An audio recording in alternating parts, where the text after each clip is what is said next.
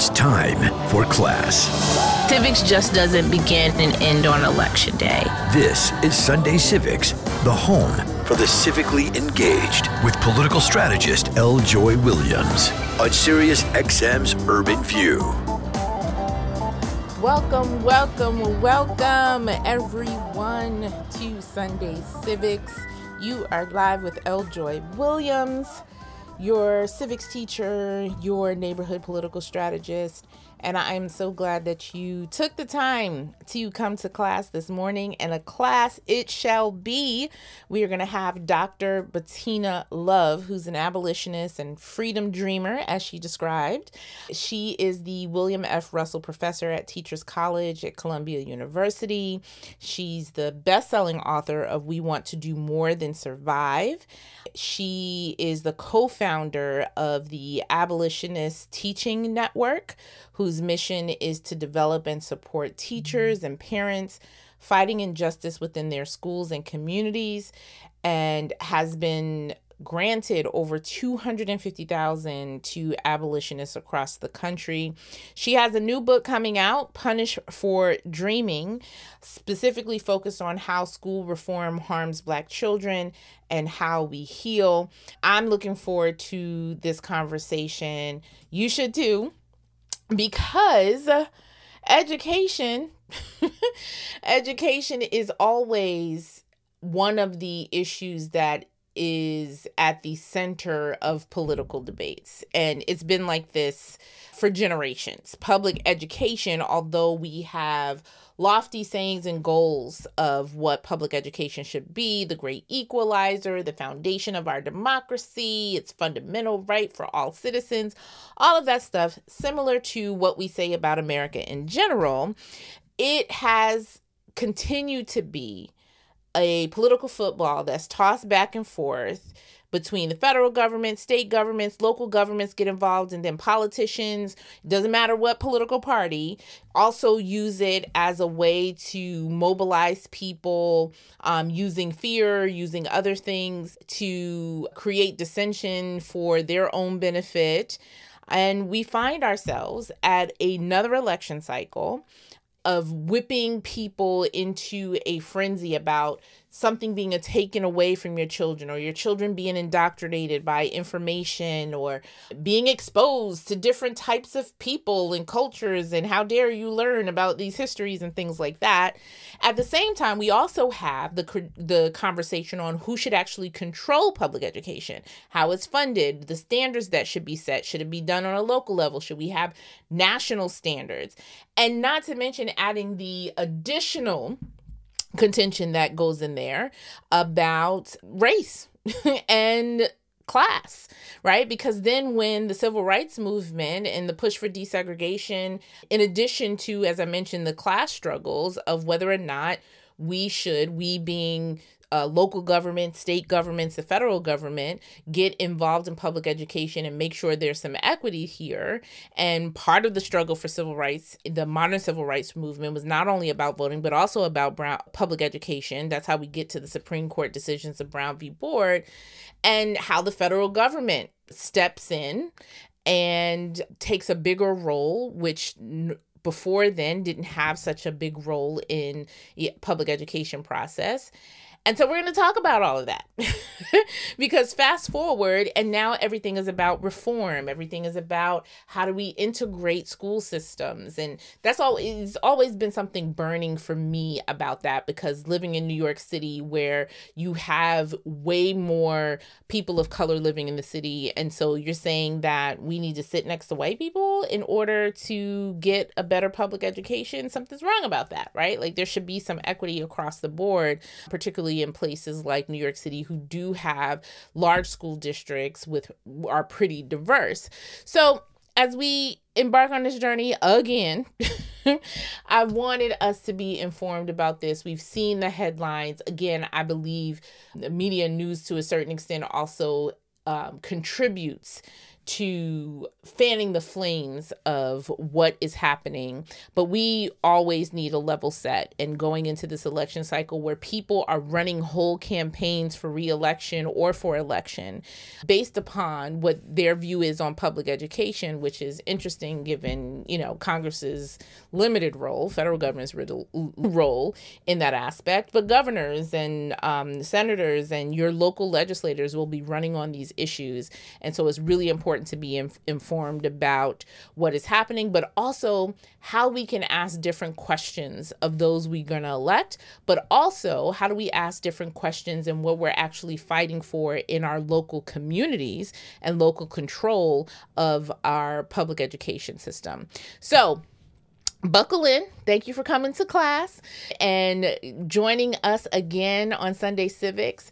And I invite you, after we take this quick break, to join us as we embark on this conversation with Dr. Bettina Love, who is the author of the upcoming book, Punished for Dreaming. We'll be right back. Welcome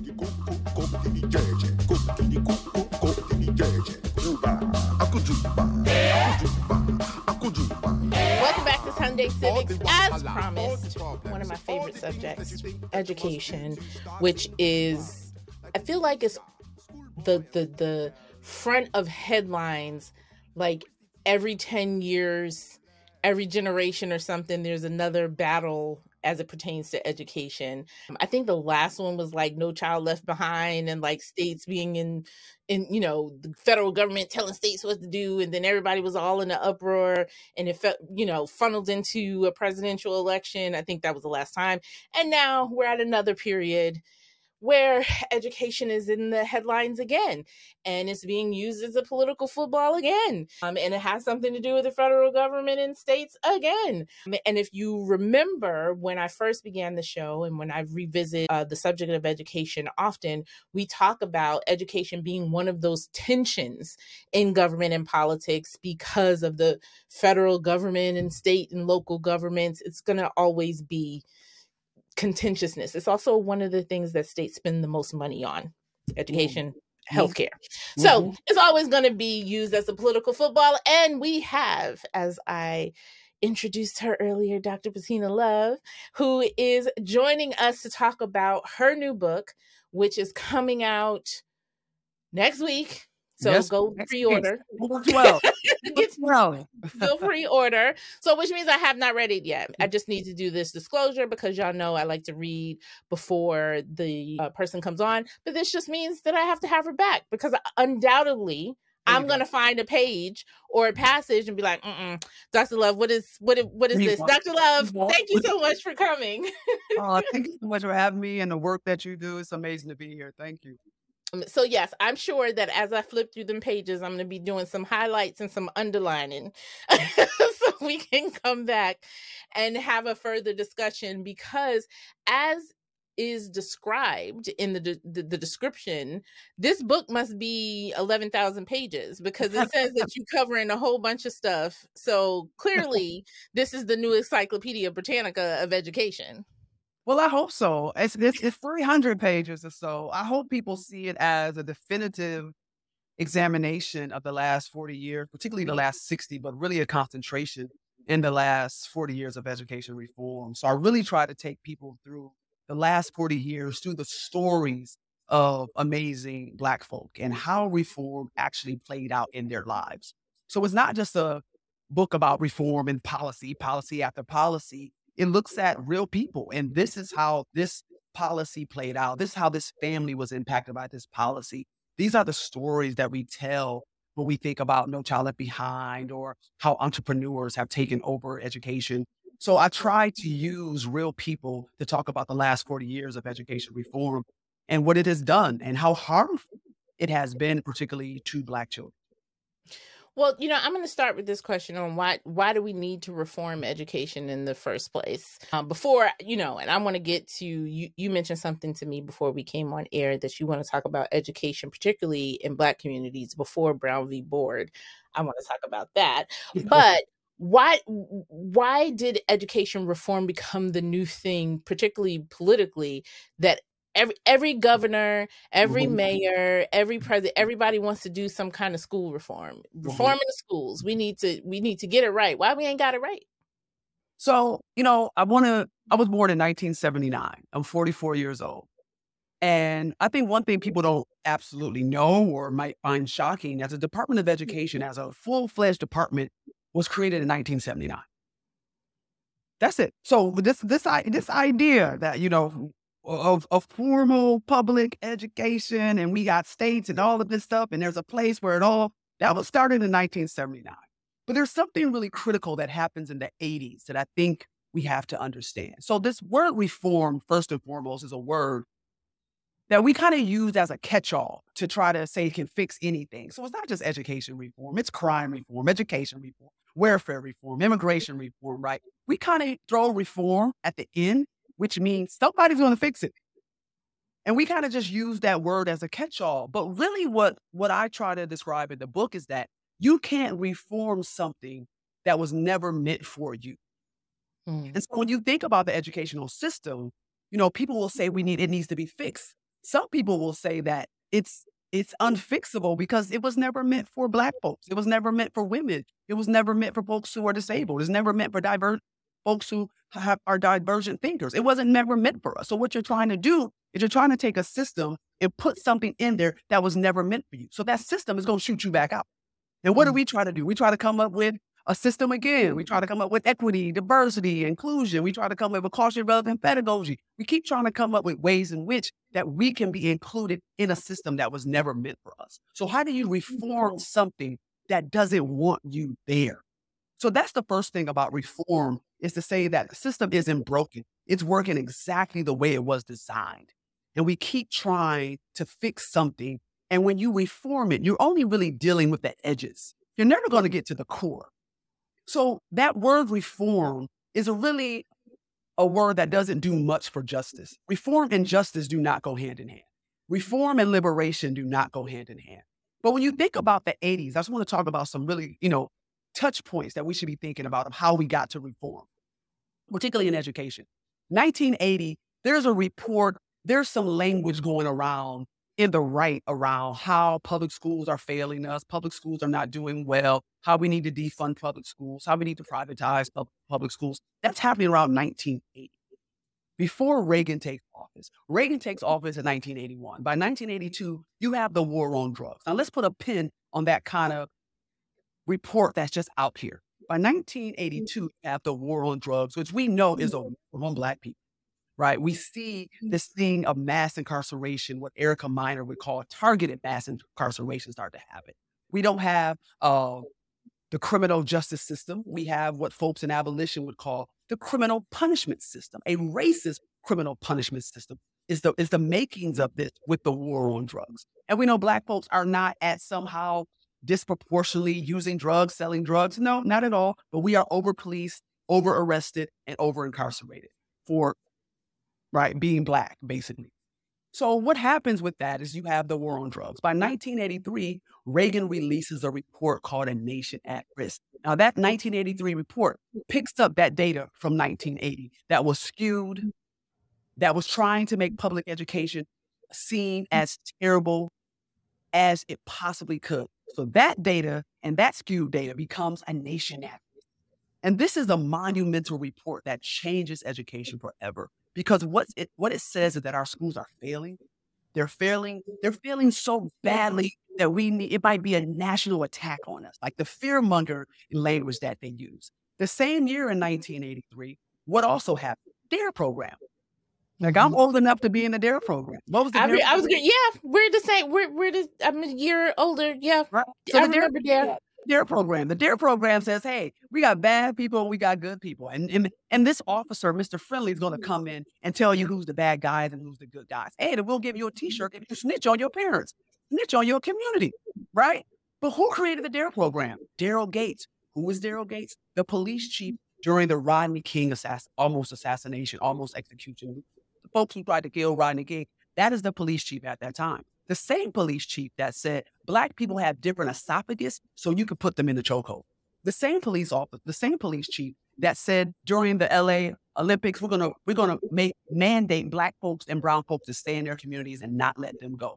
That's the person who puts the DARE program in every school across the nation. The DARE program has no data that they work. We also have data that says if you're in the DARE program and complete the DARE program, you have a higher chance of using drugs. And that is the DARE program.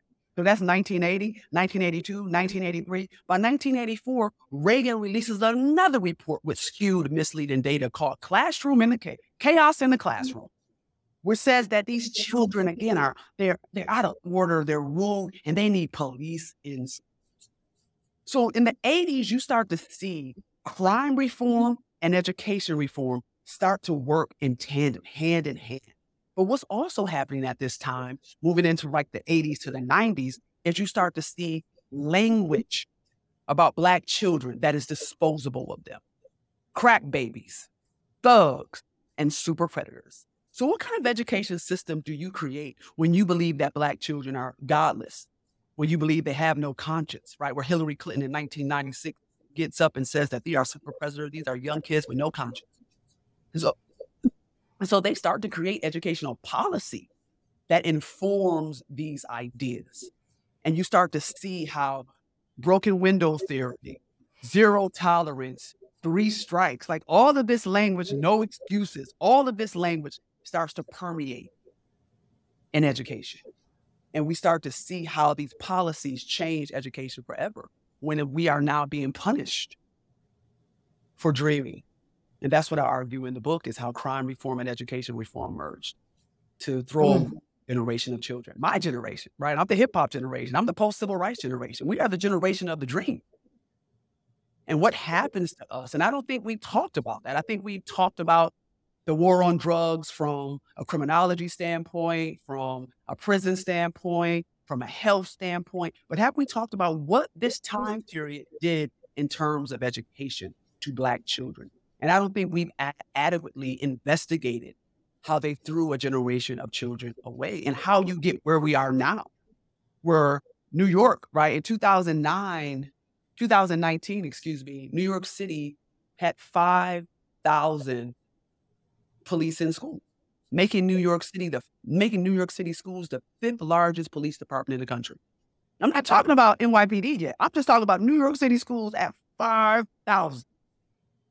Right, making it the 5th largest police department in the country. How do we have schools now where there are cameras, dogs, surveillance equipment? How do we have schools where, we talk about the school-to-prison pipeline. But I argue in the book, there is no school-to-prison pipeline. There's no pipeline. You already in it. You're sitting in it. What folks would call the school-to-prison nexus, what I call carcerality being inevitable. Even the way we talk to children is around carcerality. When we tell a child, you don't do this, you're going to jail, right? That's how we position things with kids. And so the book really wants us to try to reckon with the educational system that we've created for the last 40 years and to say it's only been 40 years of high-stakes standardized testing, charter schools, vouchers, lotteries, No Child Left Behind, Race to the Top, Teach for America. Like, these things have only been around 40 years. So it's not ubiquitous. This is how it's always been done. We have an opportunity to change it, and we have to work towards that now if we want the next years to be different. But I think too often we look at education and say to ourselves, oh, this is just how it's been. No, this is not how it's been. This is the only 40 years. It's our generation. And so I wanted the book to really focus on the history of the last 40 years and folks of our generation who saw this change on our backs. I just had a recent conversation. We were talking about immigration, and Reagan comes up even in that discussion about like how we changed immigration policy. It ain't no joke. I don't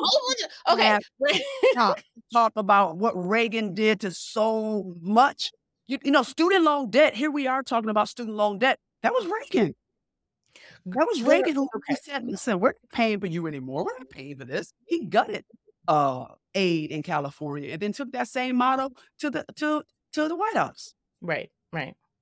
So, let's go back because you mentioned that there is a particular part in the book that I'm interested in reading in talking about pre-Brown v. Board. Mm-hmm. One of the things that Dr. Lester Young, who's a regent here in the state of New York, has talked about is that there has not been a focus on a recommitment to public education, and how public education really, he talks about, the founding of sort of public education is how it is heavily borrowed from how Black people, like how That's we set up that's a public education in Black communities, for going from, free Black folks to during Reconstruction and post Reconstruction, right? So what was, if a principal, if a parent, if somebody is saying, well, how come we can't just go back and focus on our own children, on our own community, and they want to know what that looked like? What did public education pre Brown v. Board in an all Black community look like? Thank you for that question, because I think if we're going to get solutions, we have to go back to what we had. Like, we can't And that worked. Right, that worked. That our ancestors gave us a playbook. We have a playbook. We just have to go back to it.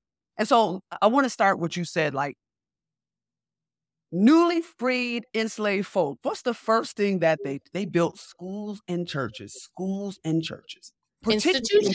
Institutions, particularly in the South, right? White folks were not concerned about educating their children after the Civil War. Black folks said, no, all children need to be educated. And the very idea of public education in the South is that's Black folks. Du Bois talks about this in Reconstruction. He says there is no public education without the Negro in the South. So the first thing that they're doing is building schools, institutions, HBCUs, teaching institutions, training teachers. That's the first thing that they start to do. Then as we move on to, let's say, the 1900s, we start to see Black teachers who are going off to some of the top institutions to learn how to teach too. So they got the HBCs, they started to go to Teachers College, they started to go to Harvard. They're going all over to become teachers. So you start to see a group of teachers who are not just, taught without being highly skilled. These are highly credentialed teachers with masters and PhDs coming to teach Black children to their highest potential, as Vanessa Sutton Walker would say, right? To their highest potential. And so you start to see this. Let me just give you some data. This is Leslie Farnwick's work out of Howard. She says, if you look from in the 1930s, 40s, and 50s, Black teachers make up in the South, particularly the 17 states that are still segregated, 30 to 50% of all educators. We're 50%.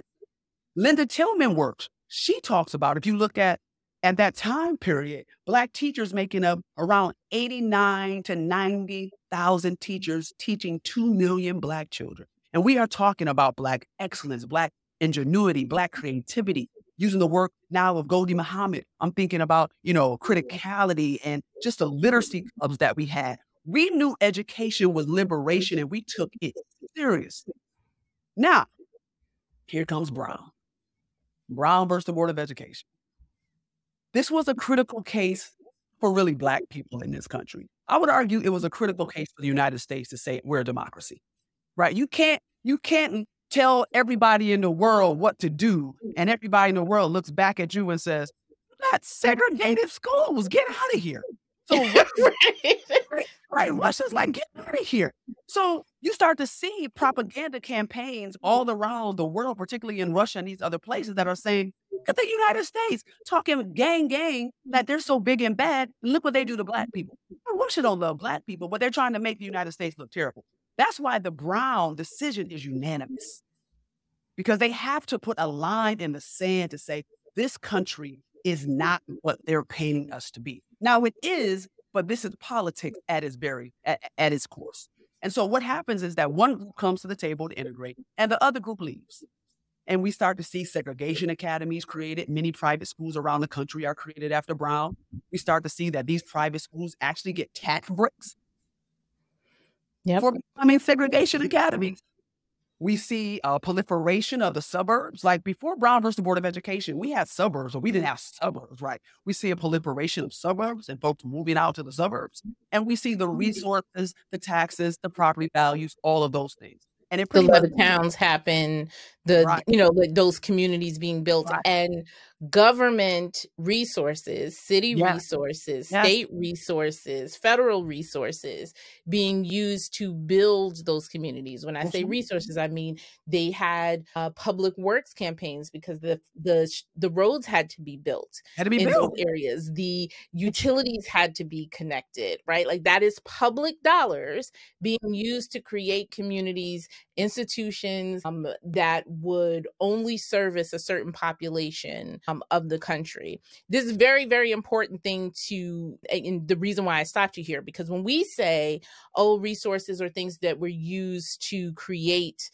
or to continue the proliferation of segregation, you know, I believe in giving examples and naming it. Because then when we get to the reparations conversation, when people talk about, oh, I didn't personally, they always go back to slavery, right? Mhm. And like all that stuff. And so it was like, well, this government didn't do it. Now I'm like, yeah, same government. We didn't have a reformation or a revolution same like same government, Mhm. right? Contributed, the same city, the Yep. same state Yep. contributed financial resources in Yep. building institutions that continued the practice of segregation, racism, and, and Mhm. and and all of it, right? So you can't divorce you personally. It may not come out of your personal bank account, but Mhm. these institutions were built using those public dollars and those public resources. Those are Mhm. the kinds of things that we're talking about. Yeah. And so, like you said, they build their own cities, they build their own townships with money that was taken from the city. And so you kind of you gutted you gutted Black education, because then Black teachers were not hired. They were systematically fired from the system. We know that we lost, particularly in the South, somewhere upwards to 38,000 Black educators after Brown. We also lost 90% of Black principals after Brown. Mhm. There is no way we can even ever measure what we lost after Brown, because we got to be very clear that Brown effectively eliminated the Black teacher workforce in this country. When we used to be 50% of the teaching population, and now Black folks make upwards to possibly 8.2%. Black male teachers make less than 2%. Brown gutted the Black teaching force. But also, we want to be clear that Brown also took away the community, right? The civics, because Black teachers were civic agents at that time. They were teaching, they were racial uplift, they were helping the church, they were helping the community. They were working 7 days a week because they understood that their role was not just about educating children. It was about educating children. It was about their liberation, and that was their job, to say, this is our community. How do we grow our community? How do we love on our community? How do we make our community sustainable? So they were doing the civic work of the community as teachers, and they were integrated in the community in that particular type of way. And so we lost so much when we integrated schools. And all I want people to understand is that integration is not a bad idea. But when one group comes to the table and the other group leaves the table and takes all their toys with them, what are we left with? And then you say that, hey, you don't even get to play anymore. You don't get to teach anymore. You don't get the resources anymore. And so the thing that I'm always stuck with, that keeps me when I try to think about these things, is what Lindsay Stewart says. She says that, white folks can't imagine Black life without white intervention. So it always have to be some type of white intervention. And if without white intervention, they think our lives are tragic. And so you always have some type of white intervention, like reform, Mhm. that lose what we are Teach for trying to America teach and for. Right. These are interventions from problems they call. I'm saying, how are you going that give opportunities for people outside of. Okay, I'm sorry. Let me move because I don't. Okay, I'm just sorry because this is Black people in Teach for America too. I just But wanna. it's not about Black It's folks. not, but it's Yeah. about the institution It's and about about the institution, yeah. right? Why the institution Ooh. created. You created a problem. Then here you come talking about you're going to be the savior of that problem. Won't you understand how you created the problem? But again, same thing that is happening now on issues with, climate change and government reform. Like, again, it's all creating, you go do this. It's continued at it. It really is continued institution building and community building and generational development. right. What we've seen time and time again is that this country creates a crisis, blames Black folks and brown folks for the crisis, and women and queer folks and trans folks for the crisis, and then want to say they have the solutions for the crisis. Right. It's like, no. How about you leave it alone? Yeah, just leave us alone. Okay, we're going to take a break right here. We're talking to Dr. Bettina Love, who is the author of the upcoming book, Punished for Dreaming: How School Reform Harms Black Children and How We Heal. We're going to take a break and we'll come back to the conversation. How can it be? Back to Sunday Civics. We are talking to Dr. Bettina Love, who is the author of the upcoming book, Punished for Dreaming: How School Reform Harms Black Children and How We Heal. She is the William F. Russell Professor at Teachers College, Columbia University, and the best-selling author of We Want to Do More Than Survive. We're continuing our conversation, talking about just wanting to live, just wanting to thrive in a way that supports our communities, ourselves. We just want to be, left alone like everybody else, and being able to live without the added barriers that are put in our way. But Dr. Love, you say you have something in the book that speaks to that. I have a chapter in the book called White People Save Yourselves. And what I argue in the book is pretty much what you just said, is that Black folks, we good. We are good. If we have not shown this country anything in the last 400 years, is that we're going to make a way out of no way. We're going to make a way. We are so smart, so intelligent, we just engineer stuff. We are the blueprint for justice. So all we are asking really is for you to leave us alone. Remove the barriers. If you want justice for us, just remove the barriers. Stop putting all these barriers in our way and just leave us alone and watch what we do. Look what we have done under these conditions. Could you imagine what we could do if you leave us alone? And how you would benefit? You wouldn't benefit from that. Black women helped this country put a man on the moon. You benefit from that. The Black Panthers introduced free lunch. You benefit from that. The South introduced schooling. You benefit from that. The Black Panthers introduced, along with brown and indigenous folks, right, a patient bill of health. You benefit from that. You are benefiting from us wanting to stretch democracy, wanting it to live up to itself. You benefit. And so the idea, it really pisses me off when people are like, they're just takers. Who can you? Do you know how much, right.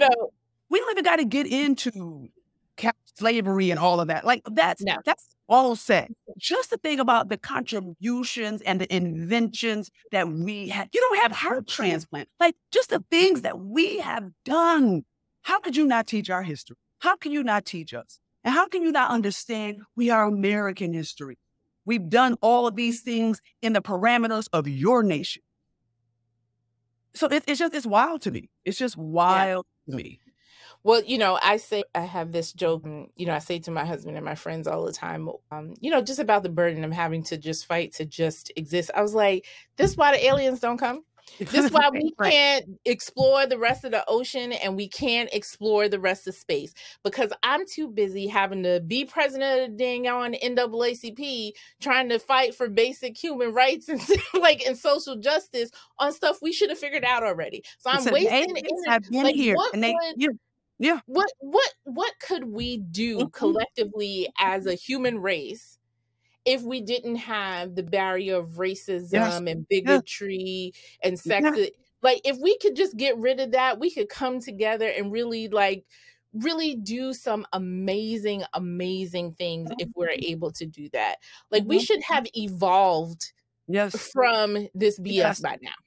right? Yes. Like, like every time I see like where we are in terms of the education debate, where we are in terms of the immigration debate, like where we are in those places, sometimes I just read and just like, oh my God, I'm stuck in this like, and I just want I don't know if you play video games or play a thing or whatever where you just want to, do I press X and A to just like make the characters evolve faster? Like just do It's a something fact. to advance the time, something. We don't want to do this. I want to just sit and read books and do 3D printing and Right. crafting. But Right. no, I got to go out and fight for social justice and for a more equitable education system because y'all haven't evolved yet. Mm-hmm. And Mm-hmm. here we are, And here we are. and it's just ridiculous. But I think about this point that you made just a few minutes ago about how Brown v. Board sort of began the dismantling of community and of investing. And I'm sure there are other things that sort of contribute to it. But obviously, Brown v. Board, integration in a lot of different other places, in a lot of other institutions, sort of began that process, right? Where no longer did you have the plumber and the banker and the teacher and, everybody sort of living in the same, instance and sort of investing in those institutions. We get to a period now where, you're a New Yorker, how many people go to a regular institution, be it a church, a community center, or any of those things? How many people that's an institution that they're at weekly, that they're at daily, besides the institution of their job, or school, right? So we've kind of dismantled those community institutions. And so you sort of have this fracture, as you say. And so it's also difficult to build independent schools in that atmosphere, right? Because, we have charter school, we have independent schools. And one of the things Dr. Young said is like, before this period, we always had choice, right? You could go to public school, you can go to a Catholic school, you can go, like, you can do different things, but it becomes a false choice when those institutions don't have the resources to operate effectively and also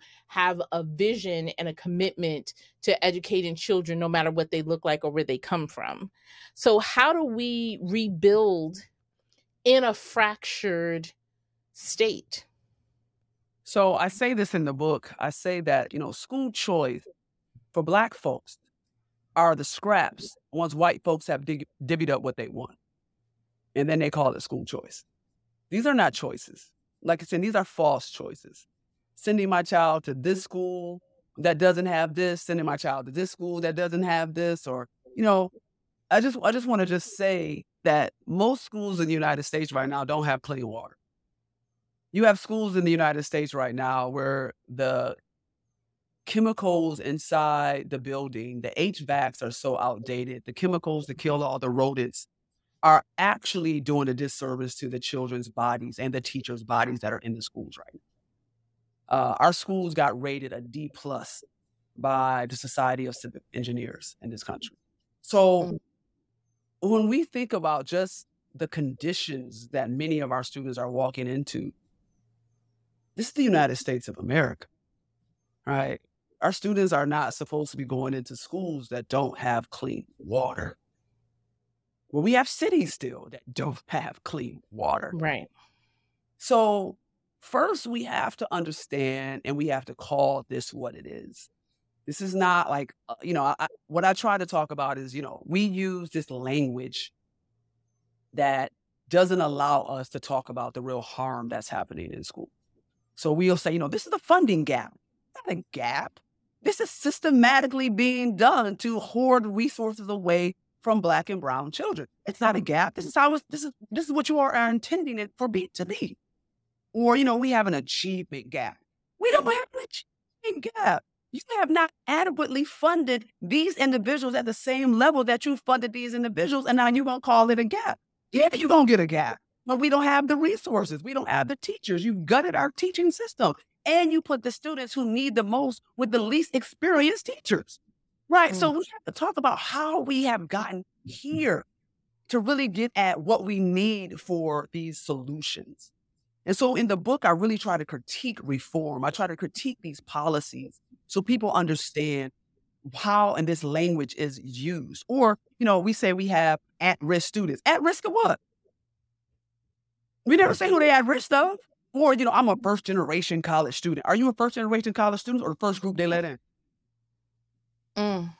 Like, so changing our language in terms of how I remembered in changing my language even about, integration, in thinking about like how in New York City public schools specifically does integration work when we're majority of the school population, right? So is it just merely sitting next to a white person makes my education better? No. It's just like, and what the original focus was on like us having the resources, not necessarily the like me sitting next to a white person just automatically makes things better. That goes back to our saying of like the white man's ice is colder. Like I don't need to sit next to him, or her or whatever in order to do it. I just need the equitable opportunities and resources so that I can flourish in the way that I need to. So that's first and foremost about solutions. All right, we had a study came out by Ed Builder in 2016 that said that white students receive $23 billion more than Black and brown students yearly. $23 billion. And a lot of that has to do with, the lack of state funding and all of those mechanisms. So what am I doing when I'm receiving $23 billion less a year?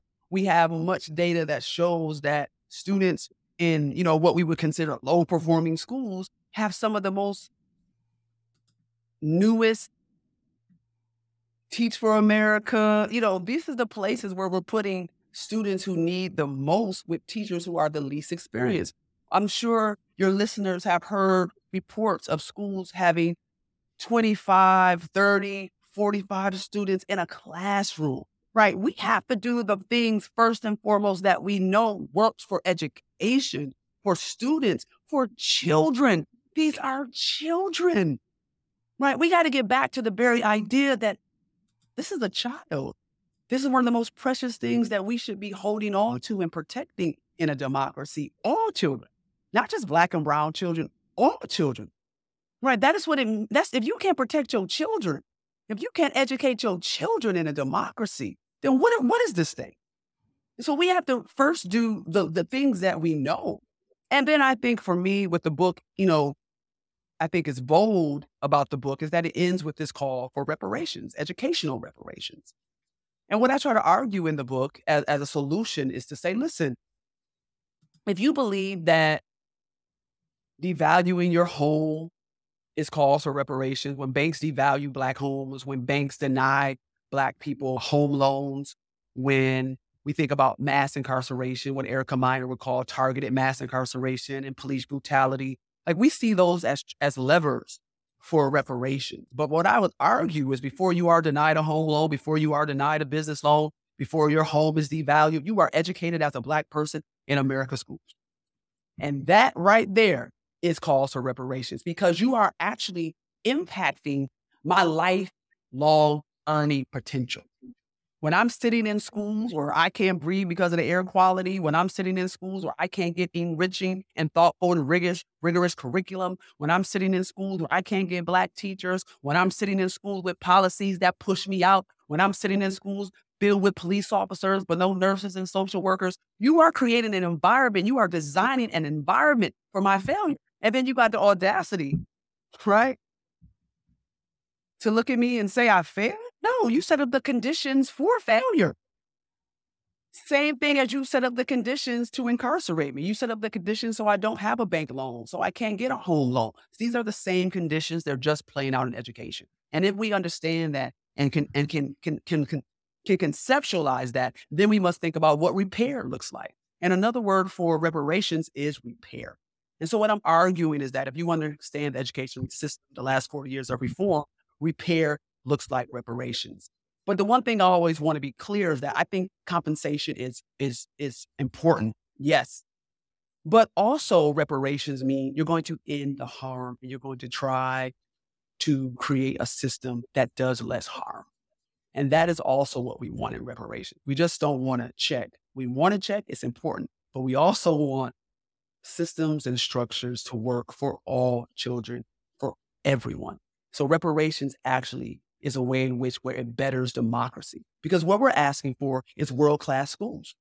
Everybody wins if we have world-class schools. What we're asking for is you to build world-class schools. That means there's thousands of jobs that will be built if we start to build world-class schools for students. What we're asking for is for teachers to make an unbelievable wage, not just above a living wage, but a wage that gives you the might of an educator in this country.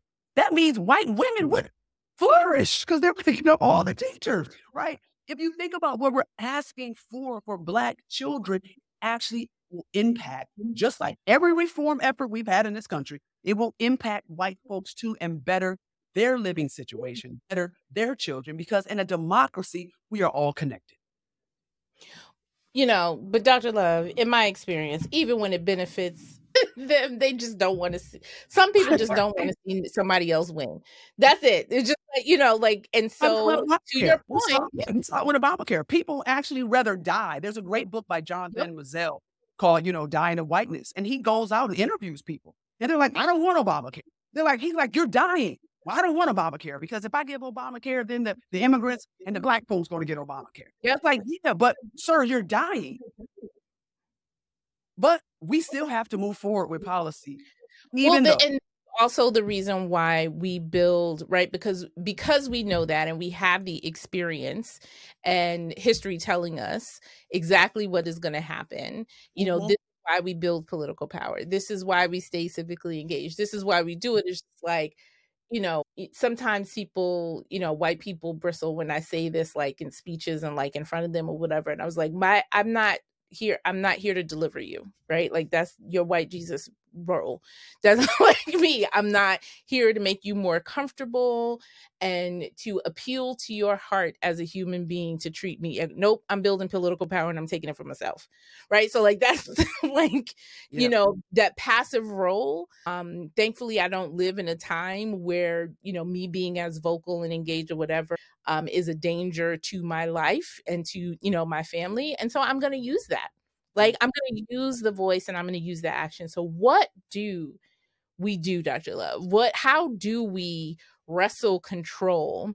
And again, not being a passive participant, not, trying to appeal to, somebody's heart and would you kindly, sir, give us free and public education that, sets us up for generational success, right? But really sort of building for our own selves that public education, that equitable education that we want for future generations. Yeah, no, I think that's a really great question. I think we're at a moment right now where we have to be very clear that we need to organize, right? We are letting a small group of parents, we're letting a small group of institutions really shape public education and more importantly, shape Black education without our voices, right? So we have to get organized. We have to start meeting in basements. We have to start meeting in churches. We have to start talking about what we want for our children, what we want in our schools. And we're there. These are our schools too. These are our tax dollars too. And so we got to be very clear. We got to be talking to principals. Like right now, this is, second day of school. We have to be talking to principals as Black parents. This is what I want for my child. This is who my child is. And I got to be talking to other Black parents saying, hey, this is what we want our children to learn in these schools. This is what we think is important in these schools. These are public schools. And we have the right to have our children educated and learn particular type of things. These are our schools too. And so I think it's time for us to truly get organized and see public education as a critical issue, just like we think, racism in this country is a critical issue. We think police brutality in this country is a critical issue, and they are. But we have to understand that education is just as critical, and we have to be fighting just as hard for a robust, a thoughtful, a loving, a critical thinking type of education for Black and brown children. We got to get organized. Well, definitely I'm having you back, right? Because we have to, I have to read the book first of all. And then when I come back with my highlights, we're we're going to talk a bit more about what else you cover. And I encourage everybody to get it. I don't think you could read too much on this subject because, as I mentioned in the beginning, it is so intricately tied to our future.